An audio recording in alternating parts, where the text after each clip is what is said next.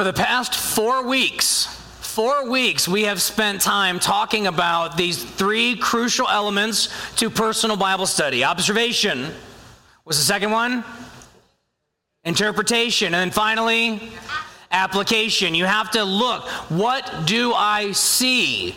And then, what does it mean? And then finally, how does it work? How does it work in my life? What does that really mean? What am I supposed to do with that? We're going to take what we have learned from Spiritual Cooking 101, and we are transitioning even right now into Spiritual Cooking 201. We're going to spend today and then the rest of September working through the book of James. We have had you, Pastor Craig and I have had you read James chapter 1 for a number of weeks. And if you have done that, you have been able to come up with some incredible observations. If this is your first time, we have been reading through James chapter 1 over and over and over again. Our goal is not to just get through it, but to really truly be able to understand and get something from it. So we want to take our time. And so today I want to share with you some observations that I have found from the book of James and chapter 1. And then we're going to talk about its interpretation. And then, of course, like always, every single week we have next steps. We're going to look at some application. How does that work in my life? And I'm going to be teaching through James the rest of September, as I said. So I encourage you to be reading the chapter along with me, and then bring some observations that you have, and maybe, just maybe, you'll look through and you'll say, oh, I noticed that. Oh, yeah, I noticed that. I didn't see that coming. And you'll have moments of learning and growing. And you know what? Let's just be honest with each other. There's a possibility you might just get it wrong. That's okay, because we're going to work through it. We'll rethink, and then we'll go back at it again. It's okay. Don't fear failure. Use it as an opportunity to say, oh man, I didn't look at it that way. Okay, let's realign. Let's go at it again. And then you'll be able to find more and more confidence. So open your Bibles to James chapter 1. James chapter 1. I'm going to give you a little bit of a background to James, and I'm going to jump right in because my goal today is to go through the entire chapter of James chapter 1. Not specifically like word by word explanation. I am going to read through the chapter, and then we're going to talk about it little by little here. First of all, you need to know as you're turning to James, if you don't have your Bible with you, there's Pew Bibles. You can grab one of those. You can even take that with you if you want until you get maybe a study Bible or even something else, and then pass that on to another friend. But we have that available for you anywhere there. You can also open your phone, go to BibleGateway.com, or however you choose to look at Scripture on your phone or device. So as you're getting ready to go into James chapter 1, I want you to be aware of what I'm expecting over the next couple of weeks. I'm expecting that you'll take a chapter and then you'll use the week in between Sundays to actually go through it. Monday and Tuesday, I encourage you to observe. Read through the chapter and then observe. Observe it. What do you see? What do you see? What do you see? And then write down some observation. Lots and lots of questions. And then Wednesday and Thursday, I want to encourage you for the next number of weeks here on Wednesdays and Thursdays to go through what does it mean? What does this mean? This is where you dive into life application study Bibles. This is where we talked about commentaries, looking at things online, and just trying to answer the questions of what you saw. And then on Friday and Saturday, I encourage you to spend some time looking through, okay, so how does this work in my life? How do I apply this to my life? And then on Sunday, we come together and we'll talk about it. I'll do most of the talking, but your notes will do some talking to you, and you'll be able to see. There is no shame in this. You might find that you're going, oh man, I just keep getting it off or whatever. Okay, keep going. Let's keep working at this together. I'm going to outline the book of James, and that's going to be our big idea each week. So our big idea, the outline for today, for chapter 1, is a mature believer practices patience in trials. Maturity. The book of James is the overarching big theme of James is Christian maturity. This is how you are to behave as a mature believer. But to continue that even further, it's the conversation of faith and works. So within our big ideas, within our outline, you're going to see the element of maturity, right? So a mature believer, talking about the big theme of James, maturity. Practices, so puts it into practice. That's a continual theme of James as well. And so today we're going to look at patience in trials, which is such an interesting thing, because in order to be able to acquire patience, you have to go through trials. And the challenge is that it's those trials that produce the patience, but we don't want to go through trials, do we? No, nobody wants to. Nobody longs for a moment of extreme dread. Nobody longs for fear and worry and doubt and confusion. Nobody wakes up and says, man, today's going to be a confusing day. I can't wait. If anything, you wake up frustrated. Man, today's going to be a confusing day. I just know it. But what are you learning from that? How are you practicing patience in those trials? James is written, let's read through the book. I'll get too carried away here if I don't just read the book, okay? James chapter 1. I'm not reading the whole book. I'm just reading James chapter 1 today. James chapter 1. This letter is from James, a slave of God and of the Lord Jesus Christ. I am writing to the 12 tribes, Jewish believers scattered abroad. Greetings. Dear brothers and sisters, when troubles of any kind come your way, consider it an opportunity for great joy. For you know that when your faith is tested, your endurance has a chance to grow. So let it grow. For when your endurance is fully developed, you will be perfect and complete, needing nothing. If you need wisdom, ask our generous God, and he will give it to you. He will not rebuke you for asking, but when you ask him, be sure that your faith is in God alone. Do not waver, for a person with divided loyalty is as unsettled as a wave of the sea that is blown and tossed by the wind. Verse 7. Such people should not expect to receive anything from the Lord. Their loyalty is divided between God and the world, and they are unstable in everything that they do. Believers who are poor have something to boast about, for God has honored them. And those who are rich should boast that God has humbled them. They will fade away like a little flower in the field. The hot sun rises and the grass withers, and the little flower droops and falls, and its beauty fades away. In the same way, the rich will fade away with all of their achievements. God blesses those who patiently endure testing and temptation.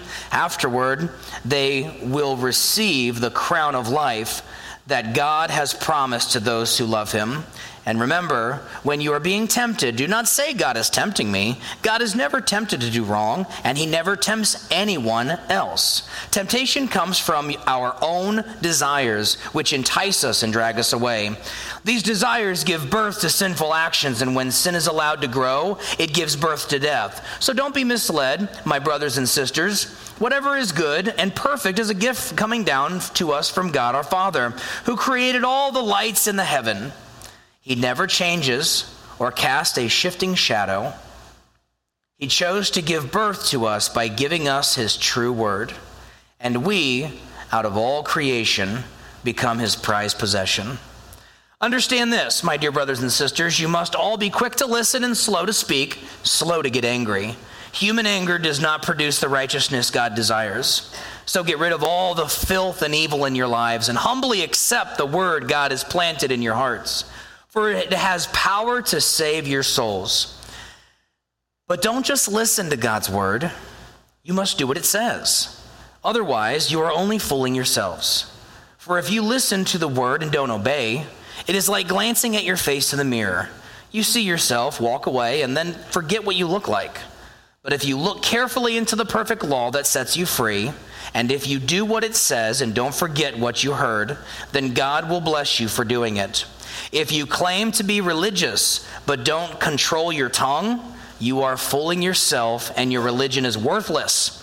Pure and genuine religion in the sight of God, in the Father, means caring for orphans and widows in their distress and refusing to let the world corrupt you. There's a lot of moments where James is writing here and he has these like pithy comments, right? Like really like, bam, there's that. It's kind of like in the interest of spiritual cooking 101, as we've been talking about. If you remember the chef from the 90s that would go, bam. Remember his name? Emerald. And so there's these moments here where James is like, bam, right? I don't know that he's trying to kick it up a notch. This is the inspired word of God as God inspires, works through the man that wrote it, and then here we are, we have God's word, no doubt. And so we have these moments. If there was an Old Testament comparison, you're probably looking at the book of Proverbs. There's lots of wisdom within James. There's lots of, in Proverbs, like pithy comments, like kind of sharp comments where it's kind of like, wow, I just got to take that for what it is. And so we're looking at what James is saying here. So I want to share with you some observations that I have. As we go through James, it's apparent that if you are really a Christian, you're going to live like it. But likewise, comparatively speaking, if you are not a Christian, you're going to live like it. So look at your life, and that will tell you if you are truly following Jesus. And James lays this all out for us. As we get into James chapter 1, verse 1, we see that it says, here's some of my observations, and then we'll go through it together. This letter is from James, a slave of God, the Lord Jesus Christ. James, interesting. Which James? Did anybody catch that? There's 4 possibles. Probably 2 likelies, but there are 4 James that we can read about. The most famous James would be James, the brother of John, son of Zebedee. James was one of Jesus' followers, and so it would make, disciples, and so it would make sense that maybe that was him, but not likely.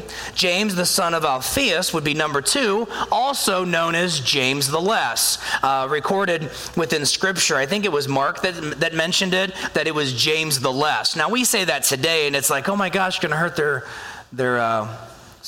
what is that? Self-esteem. And they're like, well, they weren't saying it like you were lesser than. He was saying that you were younger than, and that's just the fact. So James the lesser, James the greater. One was older, one was younger.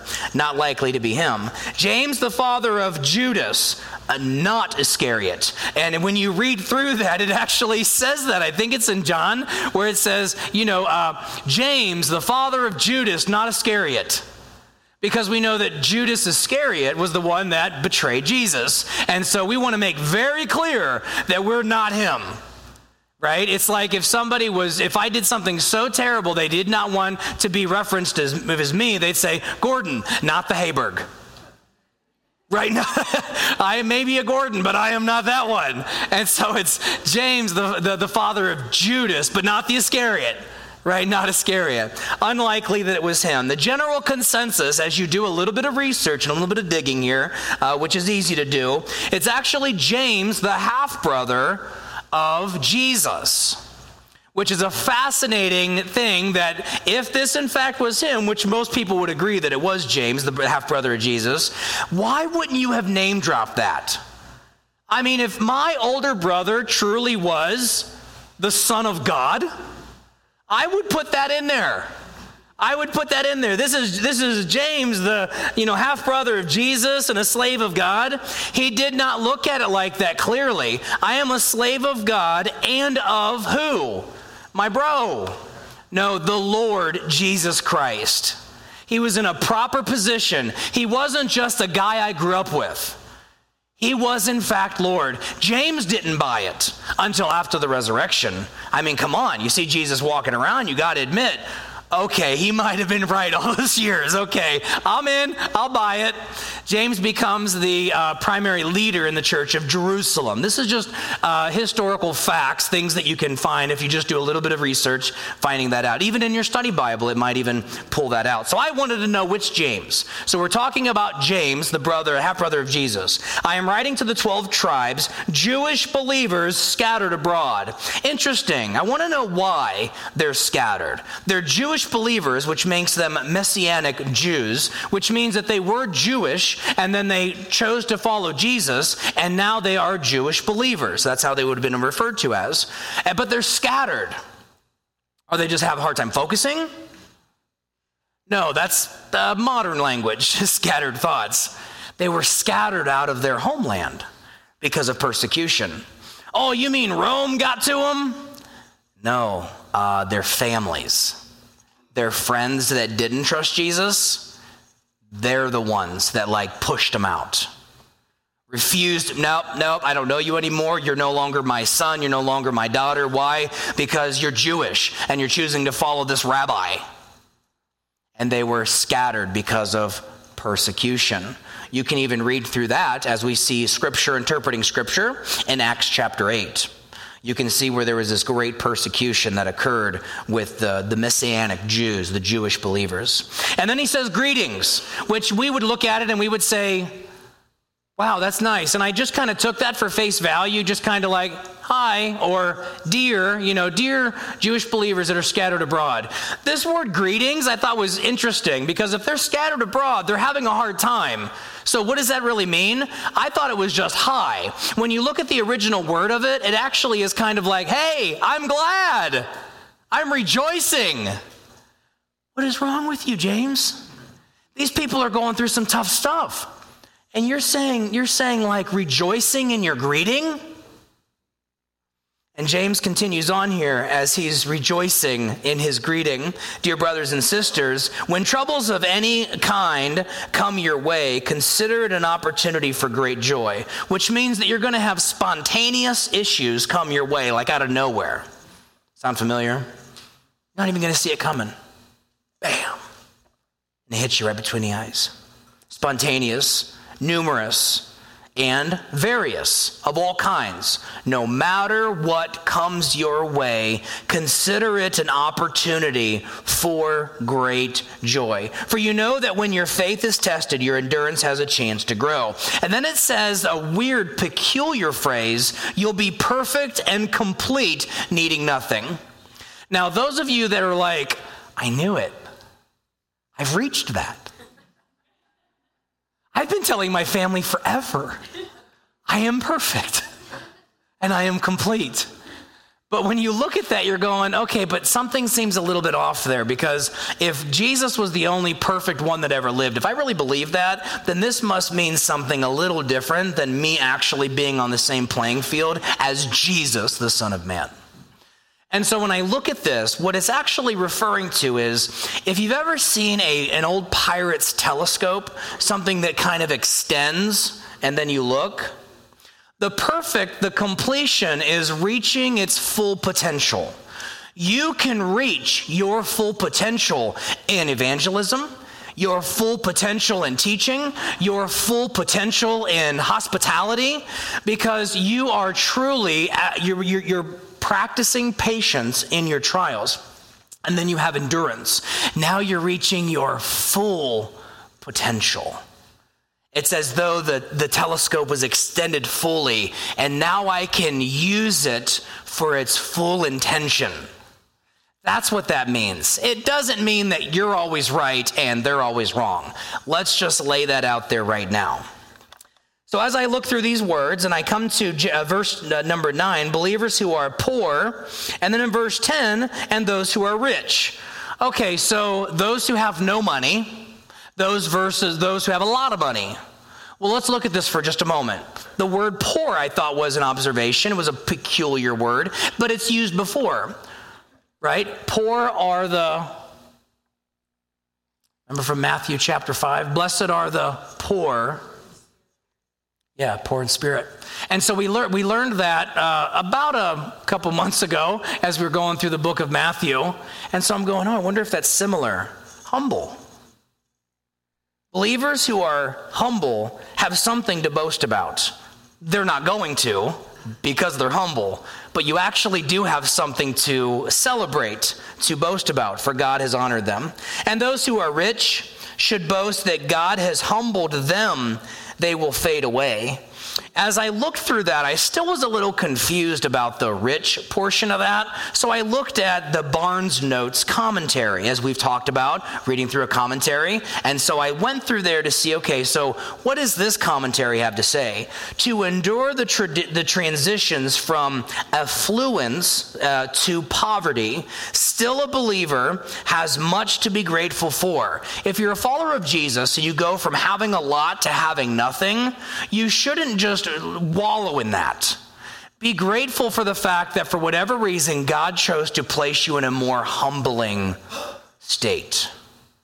I know, isn't this weird to read through the word?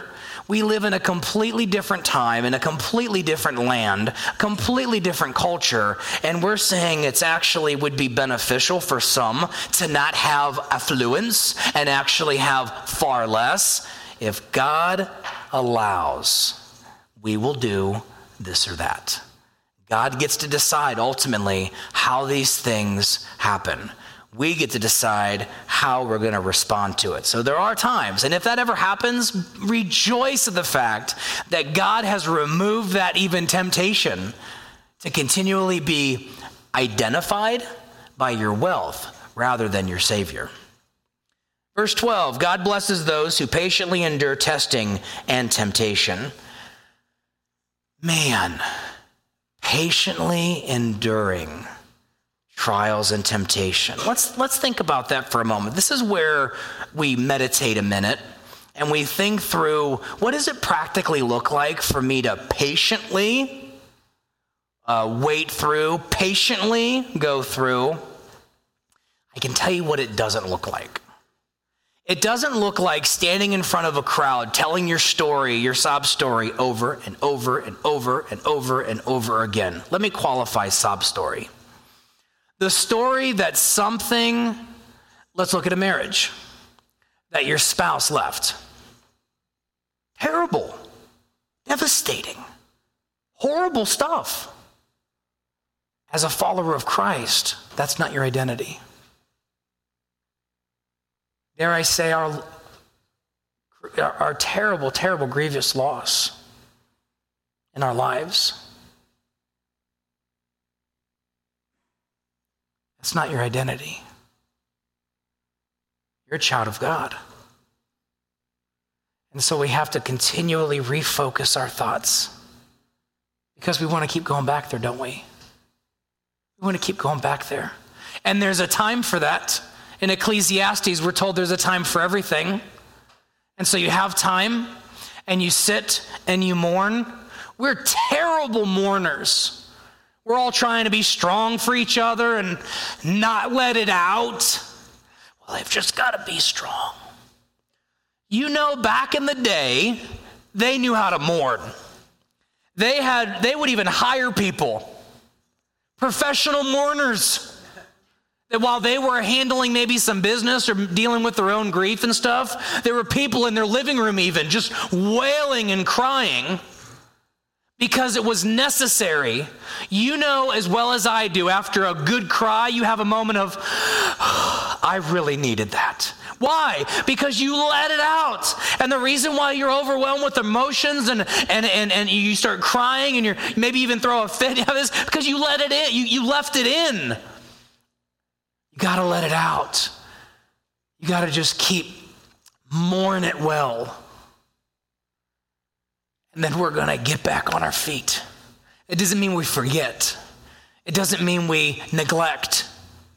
It means that as a child of God, that is not your identity. Patient in trials. Try not to force a thing. Try not to get to a place where you're just like controlling every little thing that happens. Sometimes you just need to sit back and let God do whatever God does. Even if it looks like you're neglecting something. Well, what about this? What about that? I don't know. The Lord hasn't shown me a clear direction, so I'm not moving forward on that. But we got to do this now. It has to happen now. Like if we don't do this, I'll miss out on this. And then you miss out on it. But if the Lord doesn't want me to have it, then I don't want it. I need to keep moving forward, fixing my eyes on Him. As He opened doors, then I'll continue to move forward. Just simply being patient. In verse 17, that word perfect comes up again. Interesting. It's the same word as in verse 4. Whatever is good and maybe even humbling is a gift coming down from us, from God. I encourage you in verse 17 to look up that word and cross-reference that with verse 4. Let that leave you a little bit of a homework and just kind of see as the Lord shows you, what is this? This word perfect is confusing at times because it's not what we look at as of today. Whatever is good and complete, not humble, complete. Whatever is complete in its fullness is a gift coming down. See, even I messed it up. I got my words crossed over there. So the word perfect, this element of completion, going on to verse 19. So he goes on and he's talking about listening and doing. And in verse 20, human anger does not produce the righteousness God desires. So if that's not what produces it, I'm interested to know what that is. What is the righteousness of God? Because we get mad because there's an injustice, rightfully so. There's an injustice and I am mad. I am angry, and in that anger, I misguide myself with this thing that I'm actually feeling confident, because you know how it is. I'm angry. Oh, you better watch out, which in your normal neural pathway thought, calmness, you would never think to do that. You're just kind of like, well, I wonder what. But in your anger, you come up with all kinds of stuff. So instead of just acting out on your anger, because that doesn't produce the righteousness that God desires, so rid yourself of all the filth and all the junk and all the evil things, because then you'll have more of a clear mind. In the Life Application Chronological Study Bible that I have, the salvation message that can save the soul. When I am with this righteousness, if I am angry, I can't effectively serve, I can't effectively lead, I can't effectively share the gospel in my life or in my words. I got plenty to be angry about. You? We got plenty to be angry about. And when we lash out in that human anger, it does not produce the salvation message that can save your soul. If you're a Christian, you're going to live like it. If you're not, you're going to live like it.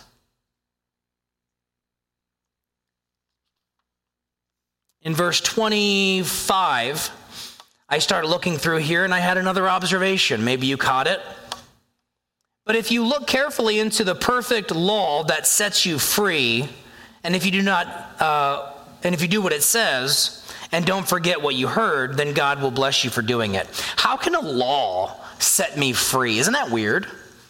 Isn't that so strange? Wait a second. There's laws everywhere that kind of restrict me and control me. What do you mean there's a law that sets me free? Well, as you begin to dive into this a little bit more, you begin to see, again, I went back to my Life Application Chronological Study Bible. This thing is so cool. You need to get a chronological study Bible because it's so neat to see how these events had unfolded. And so I begin to understand, it seems paradoxical that a law could give freedom. Those who know Christ know that salvation actually sets you free to serve God. Because we learn through the book of Romans that we are actually dead in our sin. We are controlled by our sin if we do not know Jesus. But once we know Jesus and we are set free in new life, then we are able to serve him freely. There's no law against serving God. There are, according to the perfect law, right? The law of Moses, the law of God. Man's law can come up with whatever it wants, say whatever it will. But I'm not guided by man's law alone. If it actually interferes with God's focus for my life, I'm just going to have to keep following God. Go back to James 1:1. The scattered believers. The scattered believers. The law of the family and the community and the Jewish community was like, no, we're Jewish. This is what we do. I can't do that anymore after meeting Jesus, then you're out. Hey, guess what? Now you're in a different region to spread the good news. Count it all joy when you go through stuff. Did you know that you can worship in joy while you grieve? I don't get it either. But it's the peace that passes all understanding that comes only through the Holy Spirit. That I can be sobbing in my grief and yet worship the God who gives and takes away. Because he is good all the time. And all the time, he is good. He is God, and I am not. So I refuse to sacrifice what I know for sure for the things I don't know for sure. And that's why we need to observe, interpret, and apply into our lives God's word. One final peculiar word that probably was a regular word back in the day, the verse 26. If you claim to be religious, but don't control your tongue, you're only fooling yourself. Religious. In our modern talk today, we would say it's not a religion, it's a relationship. This is weird. Why would they say your religion? Well, as I look in that word, it's a level of devotion. Where's your focus? If you claim to be a devoted person, devoted to Christ, but don't control your tongue, you are fooling yourself. Boy, I got an application right there for that. If I claim to be a follower of Jesus, I better watch this little thing that has the power of life and death. It's fascinating what we learn when we can prepare spiritual meals to share and to enjoy. So our big idea today, as we kind of look over James chapter 1, is that a mature believer practices patience in trials. That's the outline for James chapter 1. So what do I do with all this? I think God knows you better than I do. I think that's fair. When you're feeling anxious, worried, out of control, pray. It's not a corny church Christian cliche. It's what we have. We're always looking for more, better, bigger, different. From the very beginning, people were reading his word, his law, and people were praying. Nothing's changed. And so pray. And I don't want you to be afraid of what you might say, because God has big shoulders. And he can certainly deal with anything that you and he can walk through with you anything that you are going through today. I guarantee you, trusting Jesus is the only way to peace with the Father. I have devoted my life to this. Not because of pastor title, but because I'm a child of God. And those of you that have done the same know the truth. So share it. I'm confident somebody's going to talk to you this week about, what do you think? What do you think? What do you think? Have an answer ready? And an appropriate answer might even be, I don't know. I just don't. So in these moments, I just sit in prayer because he knows, and I trust him. I trusted him when everything was going great, so I choose to trust him when everything is going bad. Wow, what a message for a hurting world. And a prayer that's actually in your notebook that you could pray, Lord Jesus, I'm feeling, and just put down whatever that is. I'm feeling this way, whatever your feeling is. And I'm choosing to trust you in this moment. Don't try to wait until you feel it. Choose it. And then maybe you might feel it. But it's a choice. I am choosing to trust you at this moment. Fill me with your Holy Spirit and give me your peace that passes all understanding. You pray that every day for the next week. Who knows? There's no magic potion. It's the fact of submission that you acknowledge, I need you in my life. James was talking to a group of people that were hurting. And his focus was Christian maturity. I believe that I'm speaking to some who are hurting. And our focus today is Christian maturity. How are we going to handle what's laying out in front of us? We're going to focus on Jesus. We're going to pray. Next week, read through James chapter 2 and make some observations, make some interpretations, and make some applications. Let's take this moment and just ask the Lord for his guidance and for his peace. So Heavenly Father, we come to you even now. And I thank you for the privilege of just knowing you. You loved us before we ever loved you. And so, God, we just come to you now acknowledging where we are. There is a heaviness in some of our lives. And it might even look different for sure, but it's heavy. And so, God, I just ask you to open our hearts to you even now. Open our hearts to you. That we would choose to follow you. That we would choose to be saved by you. Saved by you through this Jesus, your Son that came and died and rose again. That we would be rescued from hell and walk into eternal life with you. So if you would just keep your heads bowed and your eyes closed for a minute.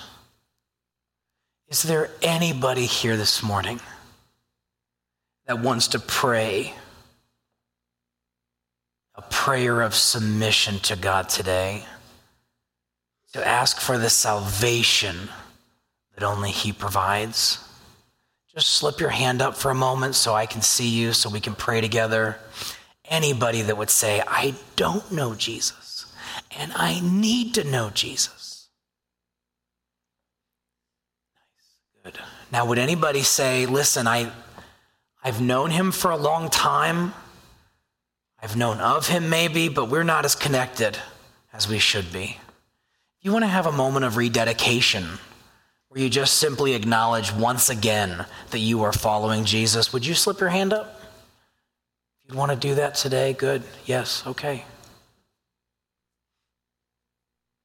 So I'm going to say a prayer, and I want you just to repeat it after me audibly. Everybody can say the same prayer. Just say, Dear Heavenly Father, thank you for your Son, Jesus. I choose to believe and continue to believe. Only by your Son, Jesus, can I be made right with you. I am choosing today to call you my Lord. Grow me and change me from the inside out. In Jesus' name, amen. All right, let's just celebrate for a moment that there's new life in our church family. That's remarkable, and I want to help you along that journey. There's a Connect card in front of you. Fill that out or online and let us know that you chose to follow Jesus either the first time or you're actually recommitting, in a sense, to the Lord, just as an acknowledgement that, yes, I'm in this. Let me know so that I can give you resources to continue to grow in your relationship with God. Together, we can continue to move forward as mature believers and practice patience in trials. Will you stand, receive the blessing of the Lord as we head out here today?